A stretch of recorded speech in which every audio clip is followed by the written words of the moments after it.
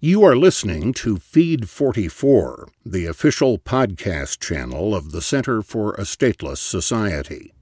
C4SS is an anarchist think tank and media center. For more information, please visit c4ss.org.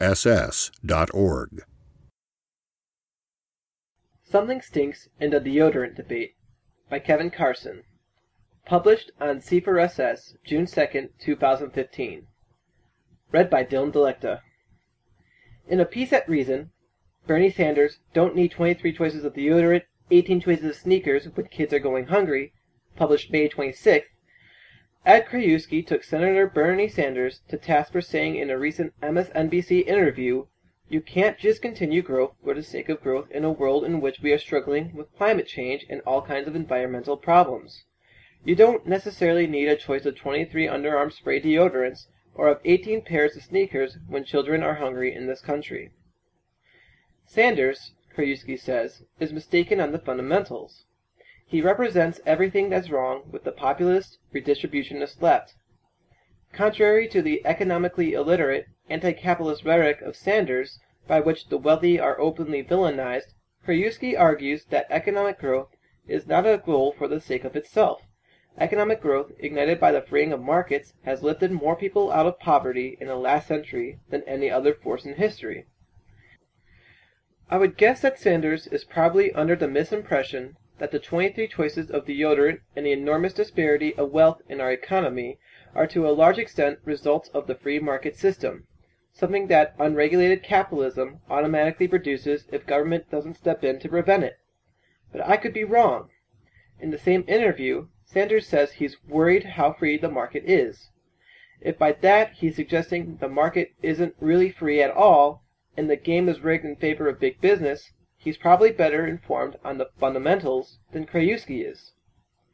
I do know that someone who defends the 23 brands of deodorant and the fortunes of the wealthy, or any other major aspects of American capitalism as it's developed over the past century as a result of the freeing of markets, has very little room to accuse anyone else of economic illiteracy.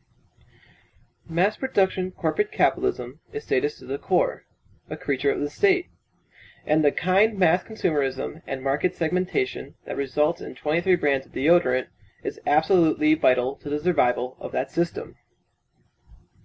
The most efficient institutional form for the second industrial revolution to take would have been the decentralist model envisioned by Peter Kropotkin and William Morris, integrating electronically powered general-purpose machinery into small-scale craft production for local markets, something like today's networked economy in Emilia-Romagna. Instead, the American state, through a host of measures including railroad subsidies and patent cartels, promoted the mass production model, extremely capital-intensive production with highly specialized machinery, and the only way to keep unit costs down and pay for that machinery is to keep it running at full speed. The result is the distribution model described by Ralph Borsodi over 80 years ago in The Distribution Age. Production has to be undertaken on a supply-push basis, without regard to pre-existing demand, rather than a demand-pull model which produces only as orders come in. And that requires, in turn, that there must be some way of making sure the output will be bought up. In fact, it presumes an entire society built around guaranteeing consumption of the output.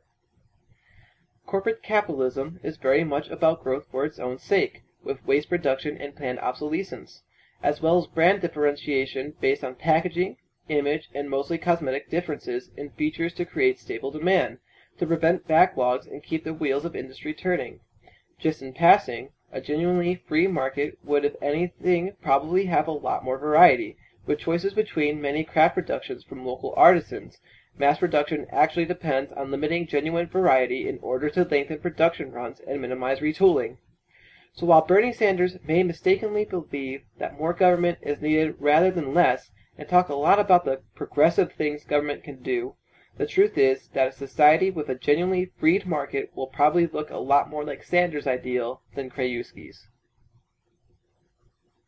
You've been listening to Feed 44, the official podcast channel of the Center for a Stateless Society.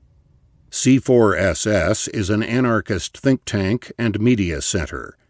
For more information, please visit c4ss.org.